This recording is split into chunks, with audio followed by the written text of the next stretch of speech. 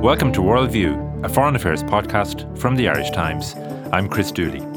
This week, our focus is on two long-standing political leaders, albeit of rather differing stature on the international stage. In Zimbabwe, Robert Mugabe is clinging tenaciously to power in the face of opposition from the country's army and his own political party. Bill Corcoran was in the Zimbabwean capital, Harare, last week, when the army seized control of the country and put its 93-year-old leader under house arrest. I'll be talking to him shortly. But first to Germany, where the future of Chancellor Angela Merkel suddenly looks a little less assured after talks on a coalition government collapsed at the weekend. Derek Scally joins me now from Berlin. Derek, we all assumed we were getting a Jamaica coalition, so called because the colours of the Jamaican flag correspond to the colours of the four parties concerned. What went wrong here? What went wrong is the journey to Jamaica proved far more arduous than people had expected. This Jamaica coalition was an untried alliance in Germany. Because of the way the election turned out, Chancellor Merkel needed more parties than ever before to form a coalition. One of them was the Green Party, one of them was the Liberal Free Democrats Party, and her own Bavarian allies. They're called the CSU. And what happened was they spent the last month doing exploratory talks, and these exploratory talks came to an abrupt end on Sunday night because the Liberal Party, the Free Democrats, they said, we don't see where this is going. We're not very confident that this government is going to hold for 4 years. And there were long-standing differences on tax, and there were long-standing differences on migration that they said had yet to be resolved. They didn't see how they were going to be resolved. And they pulled the plug just before midnight on Sunday evening. And now today everybody seems to be beating up on that party and blaming the leader, Christian Lindner, for a cynical ploy rather than a genuine kind of manoeuvre on his part. Is it fair to blame them for the collapse in the talks? Well, I think, every party in this, there's no saints. They're all looking for power and they're all jostling for the best position. But I think it's fair to say that the FDP has always been quite aware of how they appear in public, how their image is. And many people, all of the other parties have suggested that things were really on their way to an agreement, and that Mr. Lindner just walked in and pulled the plug just as things were coming up to a deadline, but agreement was in sight. I don't think we'll ever quite 100% know what happened on that night. But the main thing is I think Chancellor Angela Merkel will never want to work with this guy again. They all looked exhausted on Sunday night. This is only talks about talks, and they already looked like close to death. So I think after putting them all through that, many of them suspect that he actually didn't even want a government. So his brand is very much damaged. And now they're facing into uncertainty because 2 months after the election, Germany still has no government. Angela Merkel still has no majority in parliament. And the peculiarities of the German constitution mean that she actually can't herself force new elections. She's only an acting chancellor. This all falls to the role of the president, Frank-Walter Steinmeier. He's going to hold talks today and see if he can somehow make a square out of this circle. Now, Merkel, one thing that is clear, Merkel has made it very clear that she does want to continue in office. She has been Chancellor for 12 years. What are her options now? Her options now are to try and go back to the Social Democrats. They're the party she served in with the last term. This was the second time they had been in power together. Unfortunately, the Social Democrats have said they don't want to work with Angela Merkel again. They say it's just bad for their party. Every time they go in with her, they come out with fewer votes in the next election. So that would be her preferred option, a grand coalition, a nice, comfortable majority. That's the type of scenario in which Angela Merkel works best with her political style. At the moment, that doesn't look like it's on the table, so it's up to the president to see if he can convince the Social Democrats, interesting enough, his own political party, to change their mind. But at the present, the Social Democrats are saying, well, we think Angela Merkel has made a mess of this. We need to go back to the people and ask them what they think. Apart from fresh elections or the Social Democrats changing their mind, I really don't see any other options at the moment. And she has already said that she would prefer to have another election rather than go into a minority government or try to run a minority government. Does she really mean that, you think, or is that a ploy to put the frighteners on the other parties? Yes, well, this minority government, you asked about options. That minority government, it's never happened in Germany, so it's not even considered an option. But I think, if you look around Europe, you see countries, even in Britain, where this was no longer an option until it was an option, with Theresa May and her having to ally herself with Northern Ireland. So minority governments can happen all the time. Only a few years ago, this was unthinkable. And in Ireland, we have a sort of a supply and demand option, where there is a sort of an agreement for a period of time, a few budgets, and then the government can fall. So I think maybe Germany needs to look around Europe for other options if nobody wants fresh elections, but the Grand Coalition is off the table.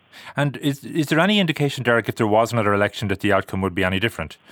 At present, no. This is the thing. They would fight another exhausting election. They're exhausted as it is because they went straight from the election into coalition talks.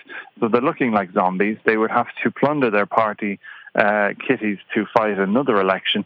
The result would probably be pretty much the same for all the parties. The risk is that people would be annoyed at having to go to the polls again because the politicians couldn't get it together, and more people would throw their weight behind the Alternative for Deutschland. That's the far-right party. Now, they got 95 seats in Parliament, and you want to be a fairly high-roller poker player if you wanted to risk giving them any more support in the next election. So I think we've got a couple of tough weeks ahead where the president will be knocking heads together and saying, are you playing politics or are you actually interested in governing? Because he said yesterday, everyone runs an election for power, and when the people hand you power, you cannot just give it back to them. So that's where we are at the moment. It's sort of a philosophical, moral stage of after the shock of Sunday evening. That will probably last for a couple of days, but we'll see what happens. Angela Merkel has been in tight situations before. Her first time she came to power in 2005, she looked like a dead woman walking, but she pulled off a grand coalition, and she's been quite stable ever since. I think her authority has been damaged by the election result. It was a disaster for her party, the worst in almost 70 years, but I think she's pulled off tricky things in the past. So we shouldn't rule her out just yet. And now, Derek, you're a seasoned observer, not just of German politics, but the broader European scene. And this kind of instability in Germany has implications not just for that country, but also for the EU. What would you see as the specific implications for the Brexit talks, for example? Yes, well, in the Brexit talks, we're heading definitely. I think that there's a greater risk to the Brexit talks than German democracy at present, because EU leaders were going to meet early next month for another summit, and the Brexit talks were going to be dominating that. They will still dominate the agenda, but the biggest, most influential member of the European Union, Germany, will not be in a position to throw its weight in either direction. Chancellor Merkel is an acting chancellor now. So we saw some signs of thaw, I think, between Chancellor Merkel and Theresa May, the British Prime Minister, in the last time they met in Brussels. And the notion that thaw might continue and perhaps a pragmatic deal will be on the cards to break the deadlock that we're seeing in Brexit talks. That now seems less likely if Angela Merkel feels, well, politically, I'm just keeping a seat warm. I don't have a mandate. That's on Brexit. The other issue is on Eurozone reform. The French President Emmanuel Macron has put forward rather radical proposals to drive forward European integration, to make the Eurozone a tighter alliance, and to have even a finance minister for the Eurozone. Germany's always been cool on that, but his hopes of pushing forward that agenda, or at least arguing in public and with Germany over it and driving forward some sort of a compromise, that now also seems very unlikely as long as there's no government in Berlin. Okay, now, Derek, you're on your way to the Bundestag, and so I'm going to let you go now in a sec, but just before I do, I'm going to ask you to take out your crystal ball and tell us what's actually going to happen over the next 2 or 3 weeks. I think what's going to happen over the next 2 or 3 weeks is the Social Democrats are going to be facing the ultimate catch-22 situation. Either they go back into government with Chancellor Merkel, a grand coalition that they swore they would never do, but they might do it if they can extract a very high price. I don't think they'll get her head on a plate, but they might get very, very high demands because they are her last hope. The other option really is that they go back, they force a general election by refusing to work with her, and then they have this terrible situation after the election that Either they work with her again, which they refused before the election, or they have to go in with a hard left government, and that is even less appealing for them. They don't want to work with the post-communist left party. So I think what's going to happen is that the younger leaders in the Social Democrats will have to say, you know what, we can go to the election and get exactly the same result as before, which was a disaster for us, or we extract a very high price from Chancellor Merkel, perhaps even from the opposition benches, such as in Ireland. We'll work with them unofficially for 2 years if she agrees to go midterm, something like that. I think there'll be a high price. I'd be very surprised if they go for elections again. Okay, you heard it here first. Derek, I'll let you go. Thanks very much for that. Good stuff. Yeah, well, let's see how my crystal ball functions. Journalists and predictions, it's a terrible. Can we do the other answer now? That I'm sure they will go for fresh elections, and we can retrospectively re-edit the podcast. No, I can see us replaying this clip in about 3 weeks' time. We're going to replay it's the old danger of journalists confusing what they hope will happen and what will probably happen. Yeah. Okay. All right. Good stuff. Talk to you later. Thanks, Bye-bye. Derek. Cheers.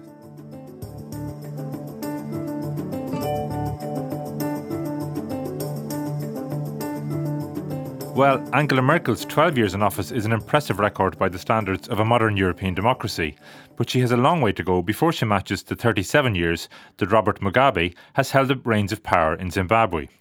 Once widely praised as a hero of the African liberation struggle, Mugabe is now viewed by many in that continent and beyond as a tyrannical leader who has ruined his country by staying in power too long. The writing has been on the wall for him since last week, when the Zimbabwean army took control of the state broadcaster and the main thoroughfares of the capital city, Harare, and placed him under house arrest. His political party, ZANU-PF, has fired him as its leader and is instigating proceedings to have him impeached. But Mugabe has confounded his critics by refusing to resign. Bill Corcoran was in Harare last week when the army moved in, and he joins me now from Cape Town. Bill, Robert Mugabe is not going quietly, but it's pretty clear, isn't it, that we're witnessing the final days or perhaps even the final hours of the Mugabe regime? Yes, it certainly looks like that, and that would be the wish of pretty much everybody in Zimbabwe at the moment. I think as we talk, it's about 12 o'clock in Ireland on Tuesday, and Parliament in Zimbabwe is just about to convene, and impeachment proceedings are about to get underway. This has been carried out by ZANU-PF because Mr. Mugabe has refused to stand down despite being given every opportunity to do so, and given a number of assurances that his personal safety and that of his wife and children and his wealth will be safeguarded. So he seems to be taking the very stubborn route, and we'll just have to see what happens over the course of the next few days. And in terms of latest developments, as you say, while these impeachment proceedings are about to begin in Parliament, he called a cabinet meeting for today, didn't he? Yes, it's very, very strange what's going on. Like, he seems to be ignoring pretty much everything that's going on around him. He was made aware yesterday that impeachment was going to be the next step if he refused to stand down. And he proceeded to state that he wanted to call a cabinet meeting. There hasn't been one since the military took over last week, and they usually have one every week on a Tuesday. So this will be a normal cabinet meeting.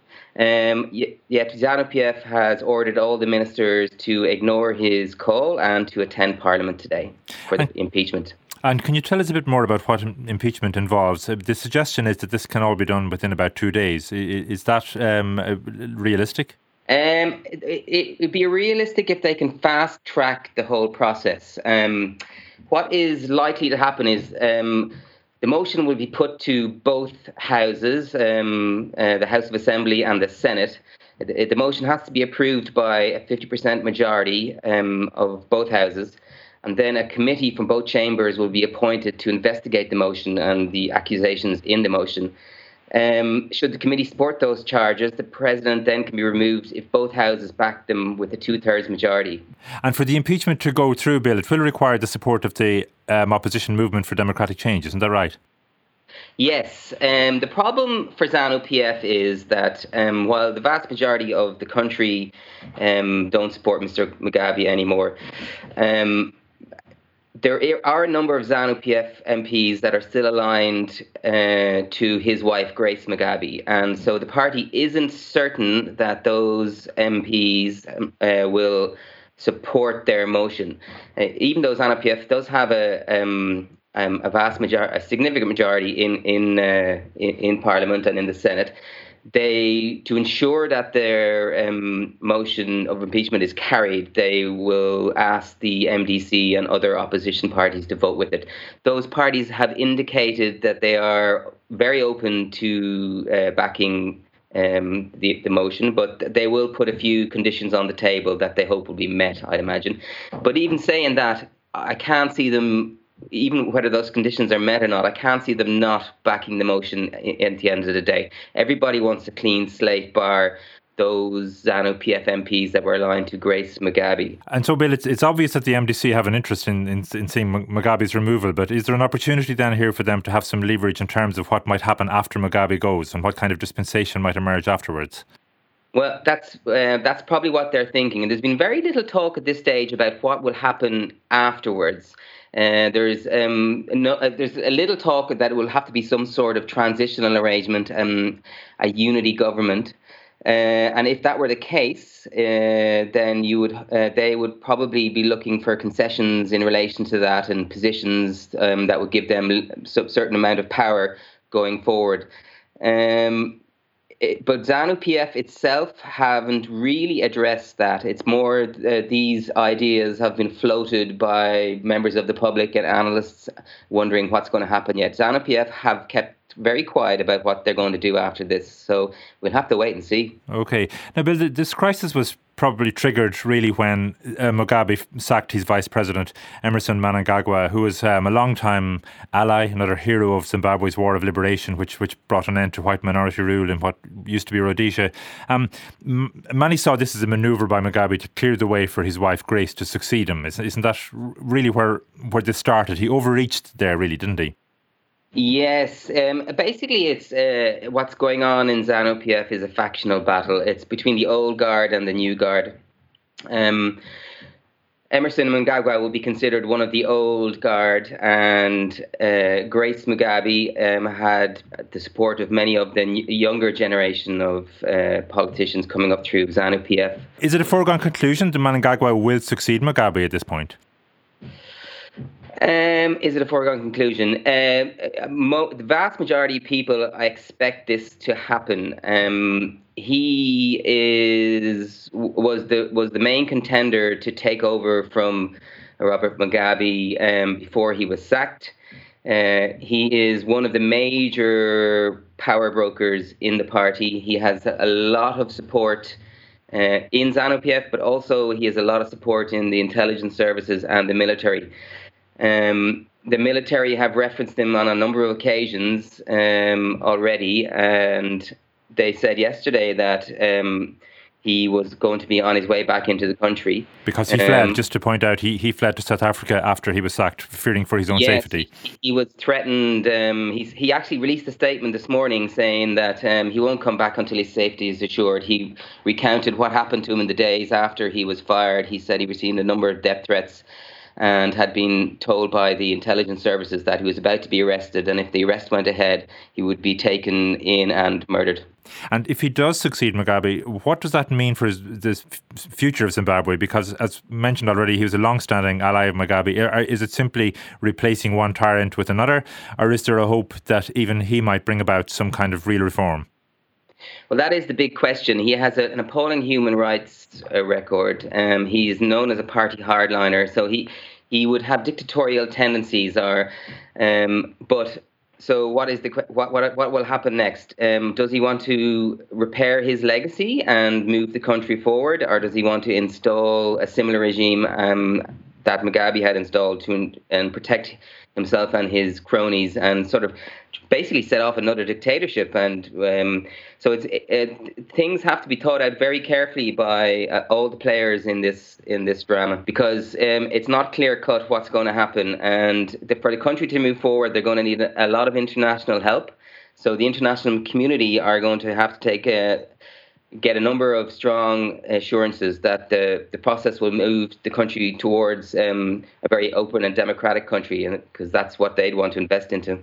And just a bit, what do you think the future holds for Mugabe himself and for Grace Mugabe? Because I presume his refusal to resign has sort of undermined their chance of negotiating some kind of deal on their behalf. Yes, the future of Grace Mugabe. Well, actually, Grace Mugabe comes from South Africa. She was born and bred in South Africa. So the place she could have gone to seek refuge would have been her home country.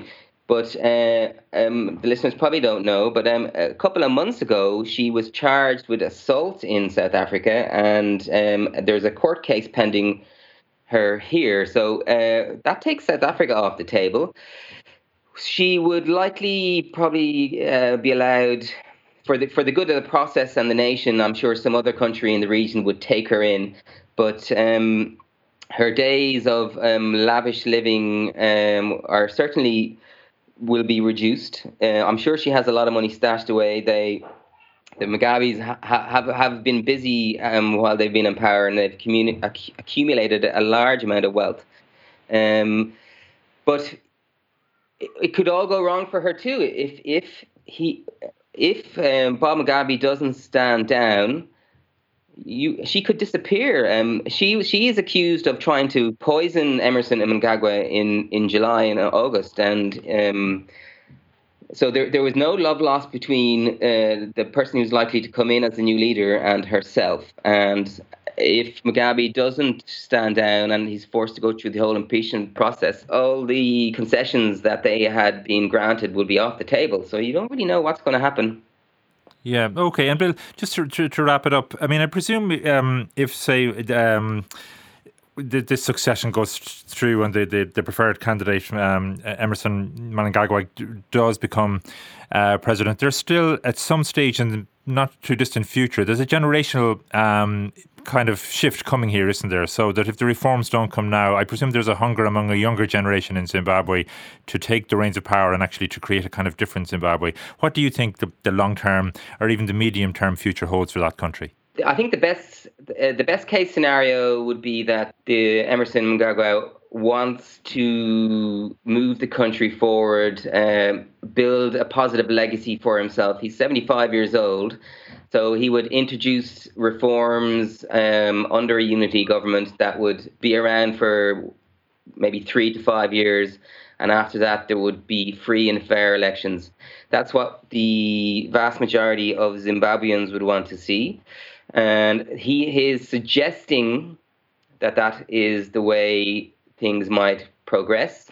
But he's also from a regime that has kept a tight grip on power for the last 37 years. It's really down to what ZANU-PF and how they want to take this process forward. Everybody else is really merely spectators at this stage. Okay, well, it's a very fast-moving story, Bill, and you'll be monitoring it over the coming days and weeks, and let's see what emerges. But thanks very much for that analysis today. Thank you. That's it for this week. For more on these and other stories, go to irishtimes.com. Thanks for listening. Goodbye for now.